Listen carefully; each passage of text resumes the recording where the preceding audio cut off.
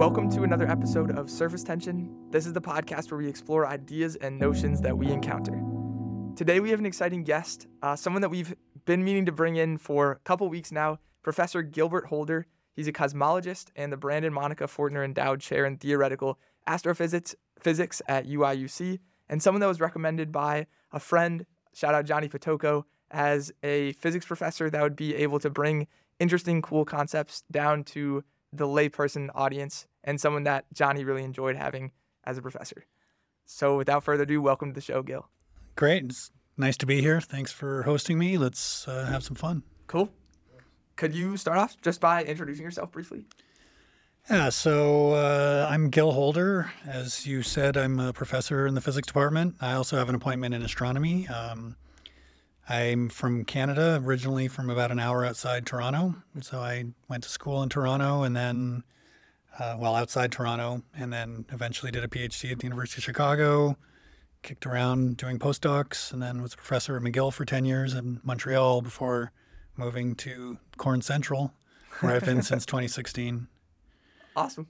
Welcome to the show then. We're happy to have you. This episode, to provide a little bit of context, will be broken down into two parts. So the first part, we're going to get into a little bit of the personal side of physics before we get into the actual science and dive into Gil's focuses, dark matter and dark energy, later in the episode. So to kick things off, could you take us through your path to and through physics? What initially brought you to physics, and what did things look like since then? Boy, I was actually kind of late into really liking physics. What I always thought was amazing was astronomy and astrophysics. Mm-hmm. And I clearly remember it was probably 7th grade or something. And it was Carl Sagan wrote this book called Cosmos. And there was a whole series that came after it was on TV. And so my dad was not, I think he went to 9th grade or something, but he just loved to read. So there'd always be books lying around. And I just remember reading that book. And there was one section that was talking about white dwarfs and how like a teaspoon of white dwarf material would be the mass of Mount Everest or something. And that basically all the helium in the universe, to a first approximation, was made in the Big Bang. And I'm like, how is that possible? And I was just wowed by like astronomy and stars. It was so cool. And so, I went through high school and people said, well, if you want to learn astronomy, you got to take physics because physics is part of it. And I went to undergrad and I did my theoretical physics, and I just thought it was really stupid it wasn't until I started doing upper level physics. I'm like, wow, actually physics is pretty cool. I always loved astronomy, but I was just like taking my medicine forever. And then suddenly I realized that actually physics was nice too. And so that kind of made me secure that it was okay to go on and keep studying it because I wasn't going to just be taking my medicine forever. It was good.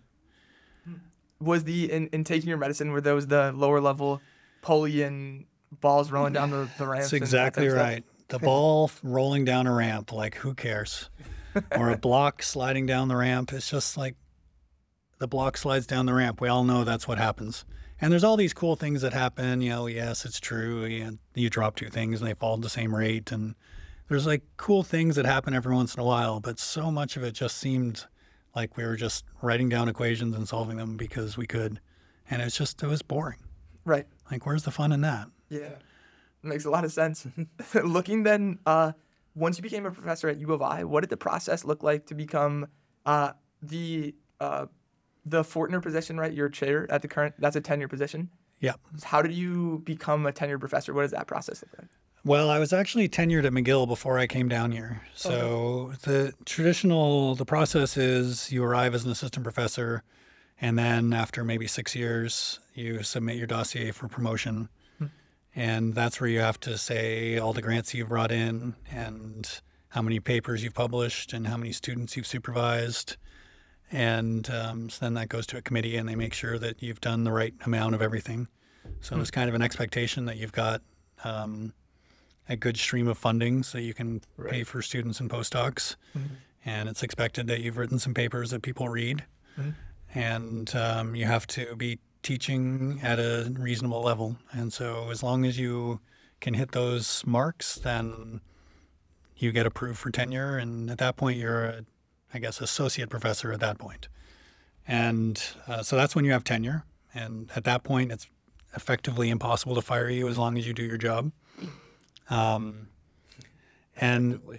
well, there's stuff you could do. Right. It's like, I think the main rule is don't touch them. Pretty sure that's the main rule. Show up and do your job, but don't do anything you're not supposed to. Mm-hmm. And then after that, there's another level above that, which is a full professor. And I actually, when I was at McGill, I actually chose to not try to become a full professor. It usually happens maybe a few years after you're an associate professor. But that's where those are the people that sit on the tenure committees, and there's university committees for things like that. And I didn't really have much interest in sitting on those committees. But then I was at McGill, and so there's the Fortner chair. So there was this guy, Brand Fortner, who was actually an alum of UC, who made a lot of money off of effectively, the first generation of browsers. So he was at NCSA when Mosaic, the first web browser. Right. So the first web browser was Mosaic, which happened at NCSA. Whoa. And then there was, the next generation of all that stuff. So Brand made a lot of money on that.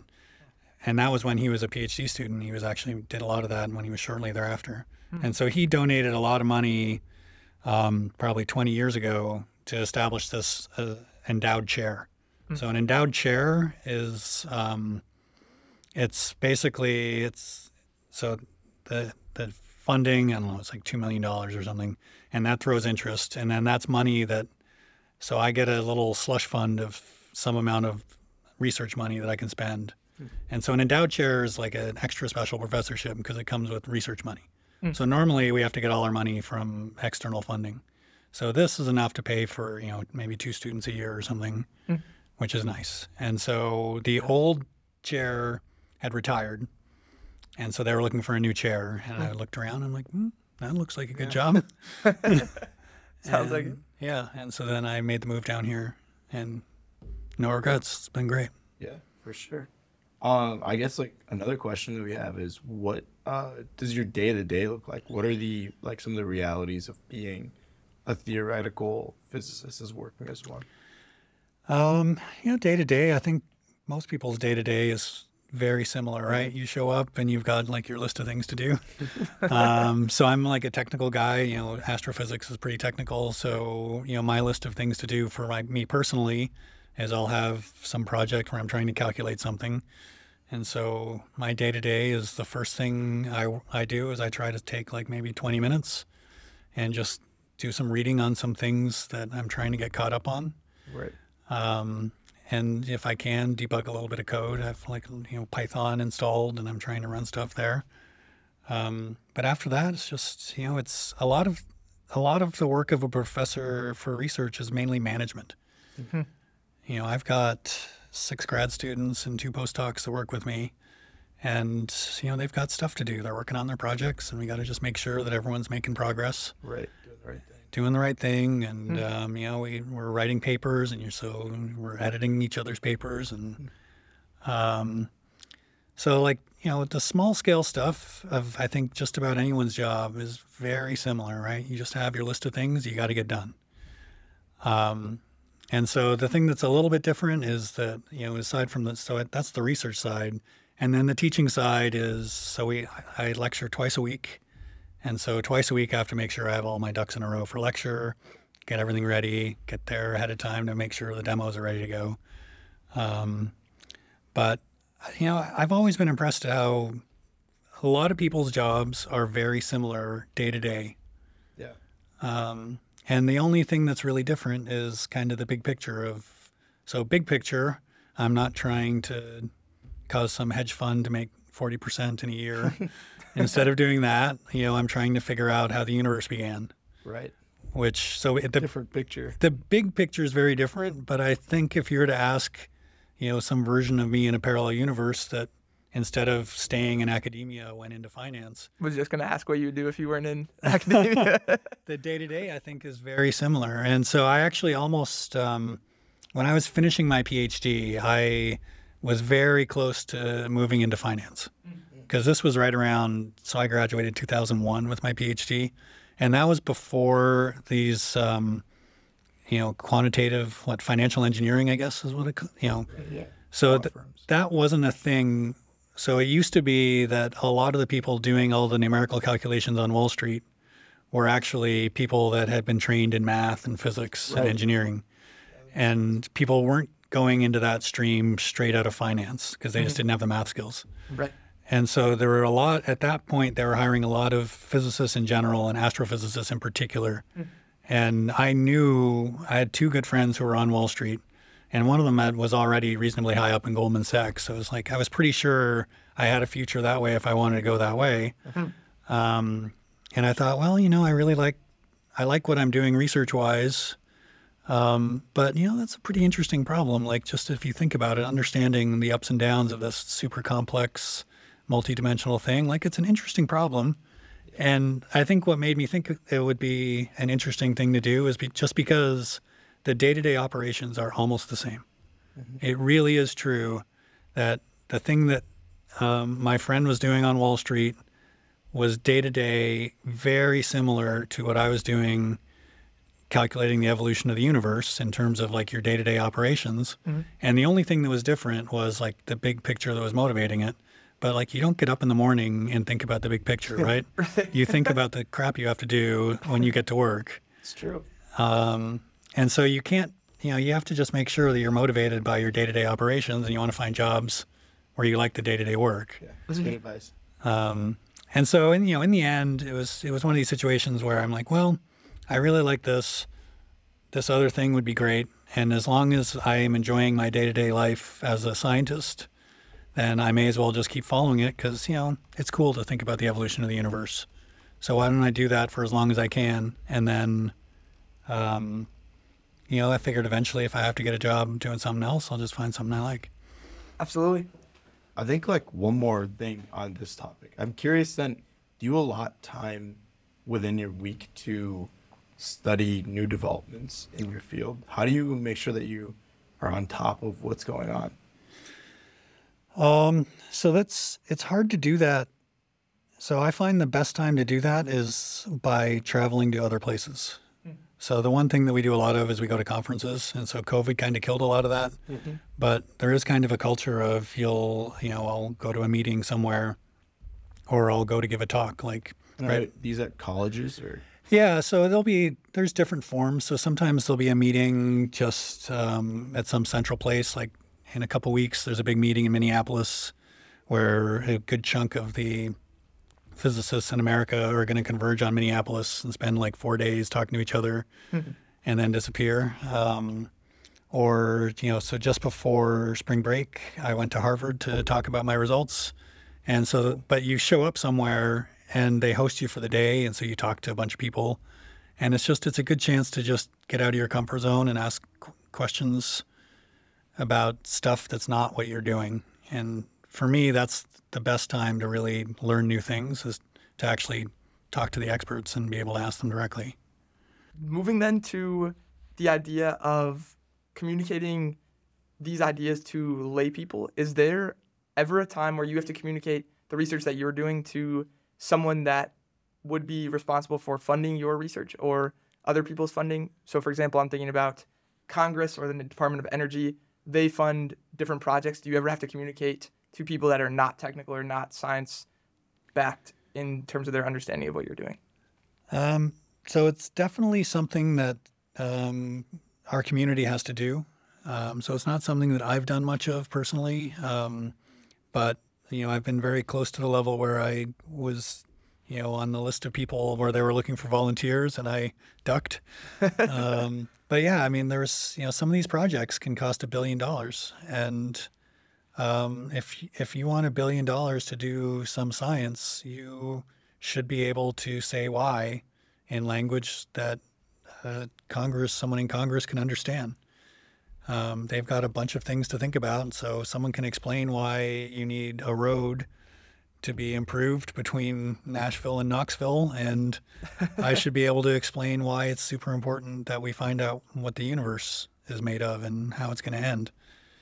Yeah. And transitioning, I think, perfectly to what we're going to be talking about today, looking at dark matter and dark energy from a layperson's perspective. even though you haven't done that in front of the government defending $1 billion project, hopefully today we'll get to the bottom of what dark matter and what dark energy is and why they matter in general. So we're going to talk about dark matter first. Okay. I feel like there's a lot of confusion that's floating around on the topic. It sounds kind of ominous, and we don't really know what it is, or either haven't heard of it. But I guess the first question then is, what is dark matter? Yeah, well, I don't think it's ominous. It's actually almost the opposite of ominous because, so as far as we can tell, what dark matter is something that has basically no interactions with us other than through its own gravity. And gravity is the weakest of all the forces. So it's actually the last thing you should be worried about is dark matter. That's the last thing that's going to get you. So don't worry. So it's very strange. It seems like something like 20% of the universe is made up of some kind of thing that acts like matter, except it doesn't in any way interact with anything that we can control. It doesn't interact with magnetic fields or electric fields. It doesn't shine in light. It has almost no interaction, as far as we can tell, with anything that we have any experience with. Hence its dark quality. Hence it's dark. So then, if it doesn't interact with anything that we can test it with, how do we know that it's out there? So we only know it's there through gravity. So you can imagine if you were to take the sun and just throw a very, very sturdy sheet around it, it would still be true that just from the gravity of the sun, the Earth would continue to go around the sun. Right. And it would, every year we'd make that trip. And since we know how fast the Earth is moving, we'd be able to say, well, there must be some giant massive object at the center of our solar system that is causing the Earth to be orbiting around it. And so we could say how much the sun weighs, even if we couldn't directly see it. And so instead of doing that on the scale of our solar system, if you were to do that on the scale of, say, a galaxy, you can look at the way that stars and gas are moving around inside a galaxy. And the fact that the galaxy is not basically flying apart says there has to be a certain amount of mass there. And then you just say, you get out your pen and you say how much mass is there. And that mass turns out to be something like 5 times more than what we can explain just by counting up all the things that we see. And so what that says is that most of the mass in our galaxy is not made up of stuff that we can see. Right. It's instead made up of something that is dark. And then you start saying, well, what could it be? Right. So from my understanding, then dark matter is kind of like this network of matter that can't be seen or felt or really anything or tested, that's out there, that's supporting a lot of the universe in the way that it's structured and how it sits. I guess, why then should we care about it? You said it wasn't ominous. What should people think about when thinking about why it's important? Well, I mean, it's what's holding that's what holds our galaxy together. So just as a basic thing, it's like, okay, well, if 20% of the universe is there, we don't know what it's doing, we should probably figure that out. That seems like a problem. So there's just like a basic thing of like, what is this stuff? Like, clearly there's something going on. There's something going on in the universe that we don't understand because we don't interact except through gravity. Like the more practical reason is that it turns out that this is the main, without dark matter, we would not be here today. So that is, it seems hard to believe, but Feels like a pretty important reason. It seems like a pretty important reason, right? And the reason for that is because it doesn't interact with light or regular matter. And the problem is that regular matter interacts with light very efficiently, as we can see looking at each other, right? Yeah. And if you run the clock backwards on the expanding universe, so today the universe is expanding, so things are getting further apart. Right. Well, in the distant past, things used to be much closer together. And, if you take some, your tires warm up as you run, as you drive around, just because you're constantly getting compressed. So when you compress things, they get hotter. And so the early universe was quite hot. And how hot? Well, so what we can say, just because from the fact that most of the helium in the universe seems to have come from the Big Bang, That says that at some point the universe was effectively like an inside-out star, that the conditions of the early universe were basically like the center of our sun. And the center of our sun, so we're talking it's something like 1 billion Kelvin, and pretty dense. Warm. And so when things are that hot, like you can imagine if you were somewhere that's 1 billion Kelvin, everything's just been vaporized and pulverized and spread all over the place. It's high pressure. And so if you were to start with some small fluctuations in the little pockets of normal matter, those would have long ago been obliterated by just the extreme conditions of the early universe. And by small fluctuations, those are kind of the clumping that we see with planets. Well, or right. other stuff. So basically any small clumps would have been obliterated to reasonably high precision on the scale of however big the universe was at that time. And so then you run the clock forwards, and then eventually the universe cooled down enough that that stopped being a problem. That eventually the pressures dropped, and suddenly the light stopped interacting so vigorously with normal matter. And at that point, then you could get gravity could pull together any two lumps. So if you had a lump of mass here and a lump of mass here that was somehow left over, gravity could pull them together before the extreme radiation basically just blew them Obliterated apart. them, right. But if you say, how old was the universe? So when that happened in the universe, so then you say, okay, then we can start forming things. But then you say, well, how big were the clumps that were left over at the end of this obliteration? Those clumps are pretty small in amplitude. And if you were to then say, well, we only have gravity that can pull these things together, there would not be nearly enough time in the piddling 14 billion years we've had to have gravity pull these things together.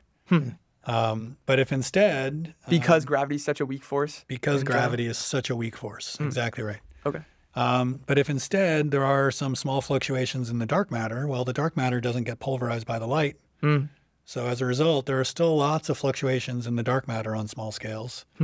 And so that they can just continue to steadily grow, and then they don't get washed out by the early universe. So they're still there, and then the normal matter can slowly funnel in there. And it just gives a huge head start on the gravitational contraction of all these little lumps. And if you instead, you get out your calculator and you say, well, how long would it take for some small fluctuations of like a part in 10 to the 5? So some very small fluctuations, and you just let that go under gravity, you can actually form galaxies, and within those galaxies you form stars, and around those stars you form planets, and then that planet forms, and then somehow some magic happens and you get life. But and then podcasts. And then you get podcasts. And so but without that dark matter skeleton, none of that has nearly enough time to have happened in the 14 billion years we're around. Wow. Yeah, it's pretty wild to think That is about. wild. I guess what then are recent experiments that people are using to observe dark matter, and like how successful are they? I know we've talked about gravitational lensing to use as kind of a map. Could you talk us through some of those things?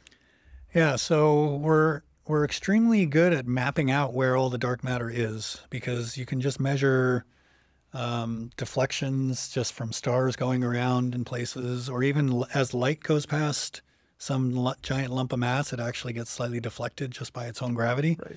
So, E equals mc squared. So that means that everything that has energy has an effective mass, which means it responds to gravity. So you can map out in reasonably high precision exactly where all the mass is. So it doesn't tell you what it is, it tells you where it is. And so, one stream of trying to figure out what's going on with dark matter is to see if there's some fundamental fuzziness to it. Because if it was somehow fuzzy, that would almost make you think that maybe it interacts with itself. Right. That maybe it's, it starts to contract and then it starts to bounce off, and then maybe it'll just get stuck. And so that's one path. So I have a student who's working on that. But so that's one thing, is to just be trying to map it out wherever we can in the cosmos. The other way to do it is people build these experiments on Earth that say, well, we're all in the same universe. Surely it can't be completely non-interacting, right? Yeah. I mean, there's got to be some interaction. Right. And so what people do is they just get a large collection of material that they understand, and they just look for something strange to happen. Mm. And so this has gone to some pretty extreme situations where people can get almost a ton of material, like literally a ton of, say, liquid xenon or something like that, Right. and just outfit it with a whole bunch of detectors, and then, make sure it's super pure so that nothing strange should happen. Like, basically have it all be the same isotope, and then just watch it. Just see what happens. Just to see what happens. Hopefully something will happen. Something will happen, right? It's got to interact. Like, something's got to happen. And so, you write down the list of all the things that could happen to a giant tub of liquid xenon. And so what they found is, okay, well, you have to worry about cosmic rays. They put it way underground. So you put it at the bottom of a kilometer down or maybe more. You put it way underground to insulate it from cosmic rays from space and, from the thermal variations during the day. So you do that, and then you shield it, and you do all this stuff. And it's a triumph that they've managed to basically have a ton of material sit there for basically like a year and have nothing happen. Right. So it's a triumph that they did all of this and literally nothing happened. Yeah, that's like, engineering marvel. And so dark matter was not observed then.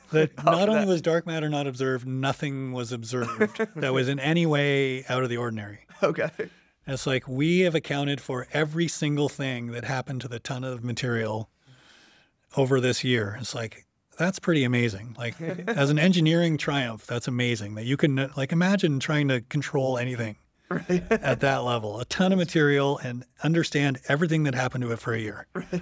So that's pretty cool. But, they didn't see dark matter, which is what they were hoping to find. They were hoping to see something, a dark matter come in and ping off one of the xenons and send some track.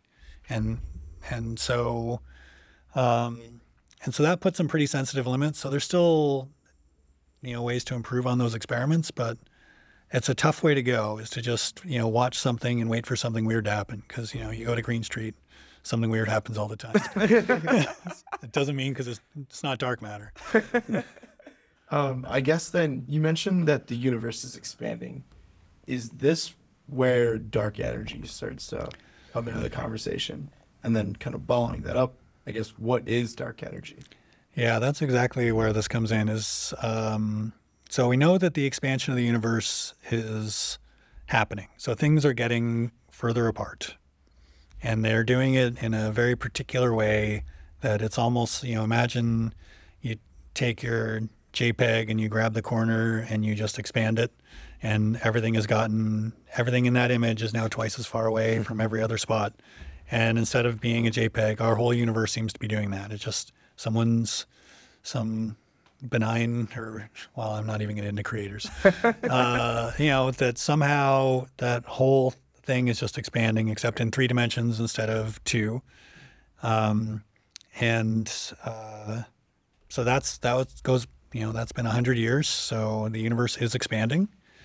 However, the universe is made of material, and material gravitates, which means you would expect that there should always be some slight tug between adjacent galaxies, right? That even though they're getting further apart, well, they still are feeling their local gravity. So the expansion should be slowing down.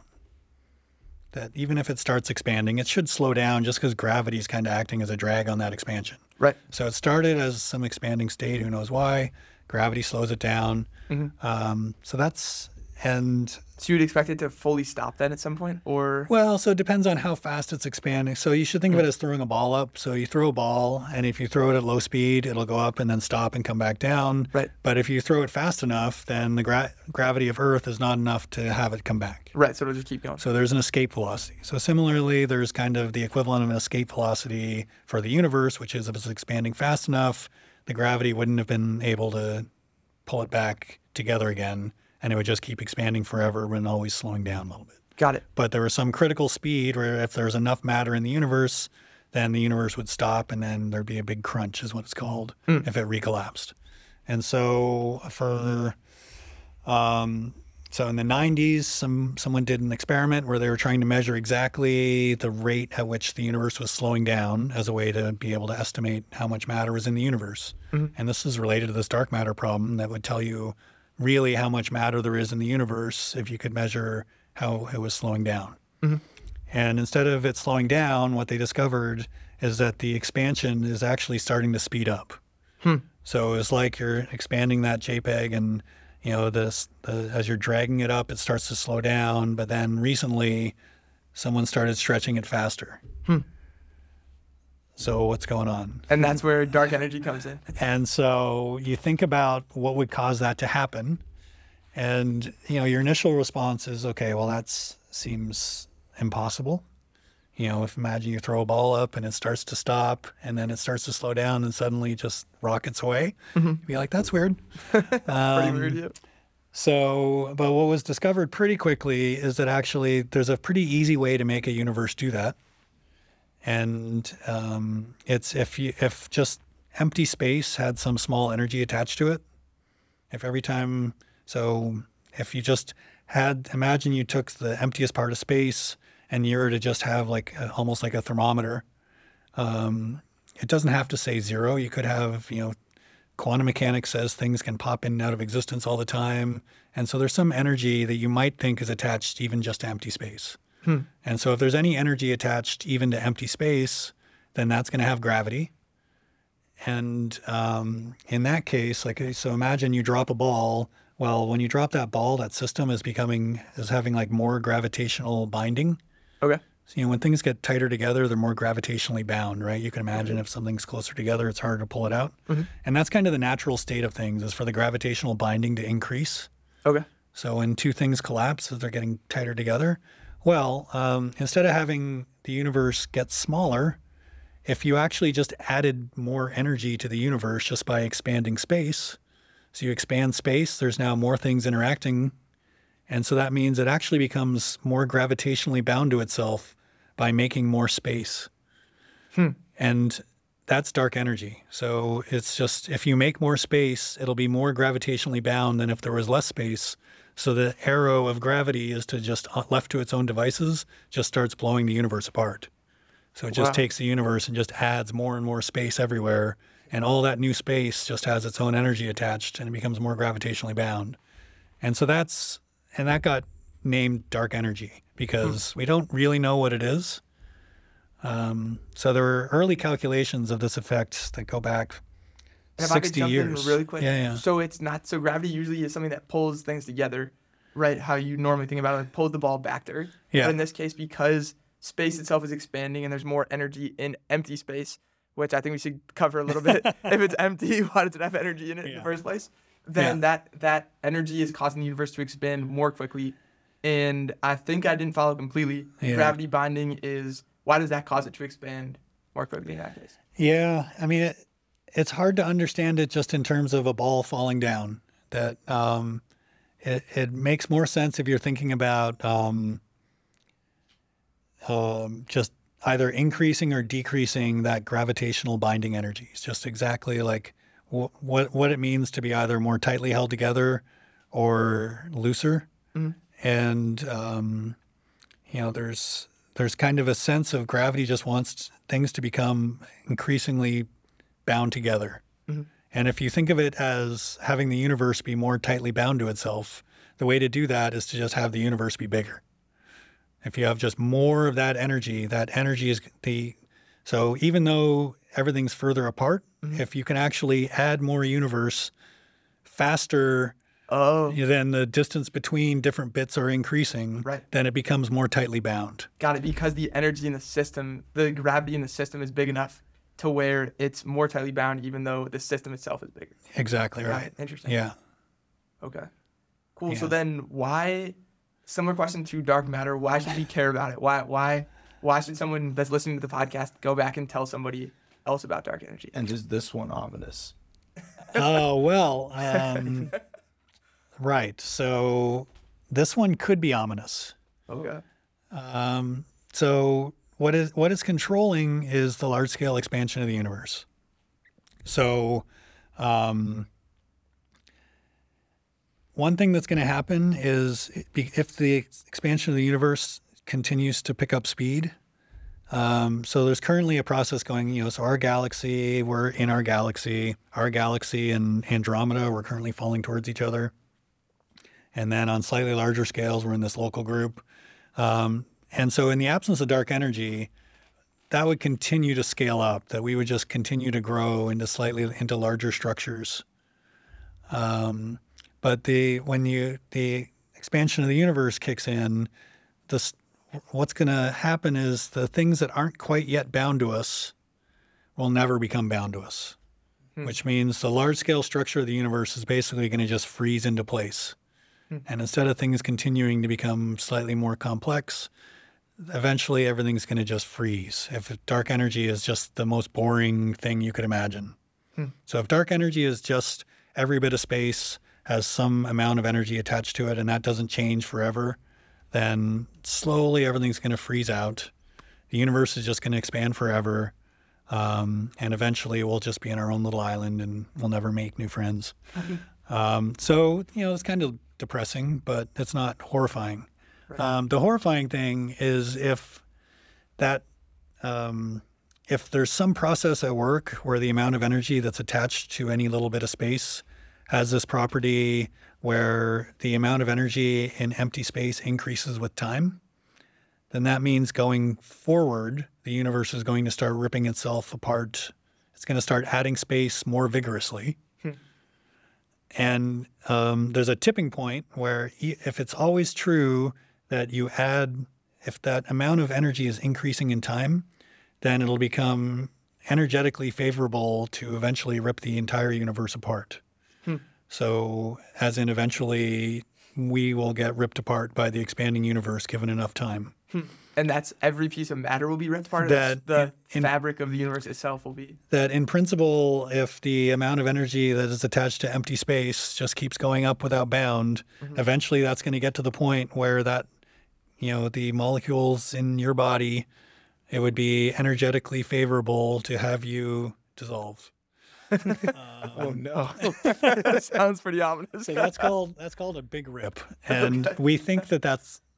Most people will say that the physics doesn't make sense for that to happen.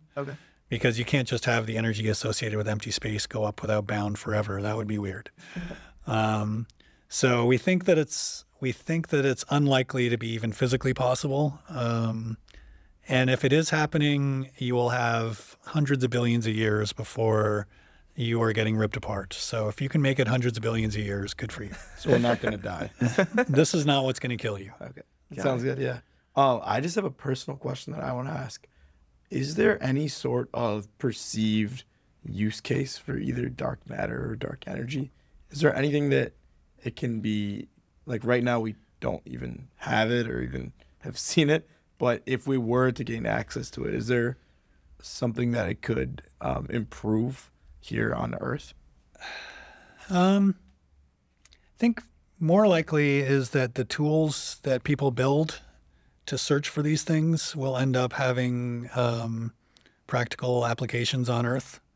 That I think that's kind of the normal flow is that, if you have a scientist who's really interested in a compelling question, they will develop whatever tools they need to get the answer.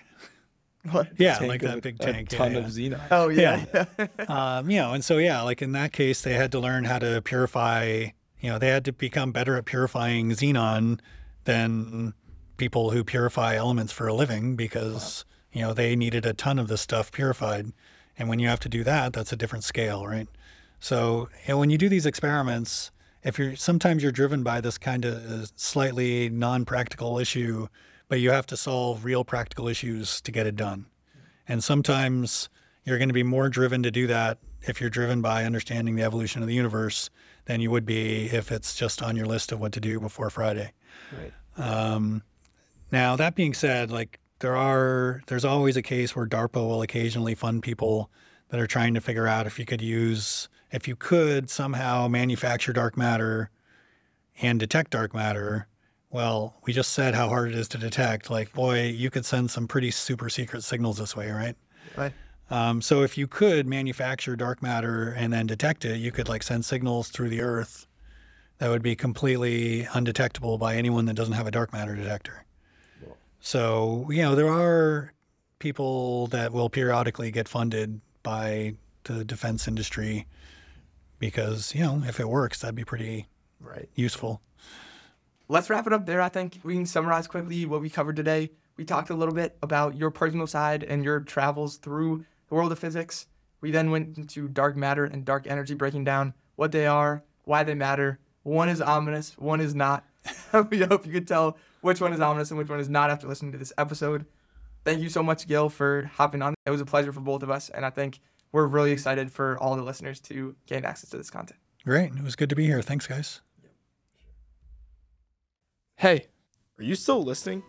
If so, you've reached the end of the episode. As usual, you can find all of our updates on Instagram at surfacetension.pod and look for future releases on Apple Podcasts and Spotify.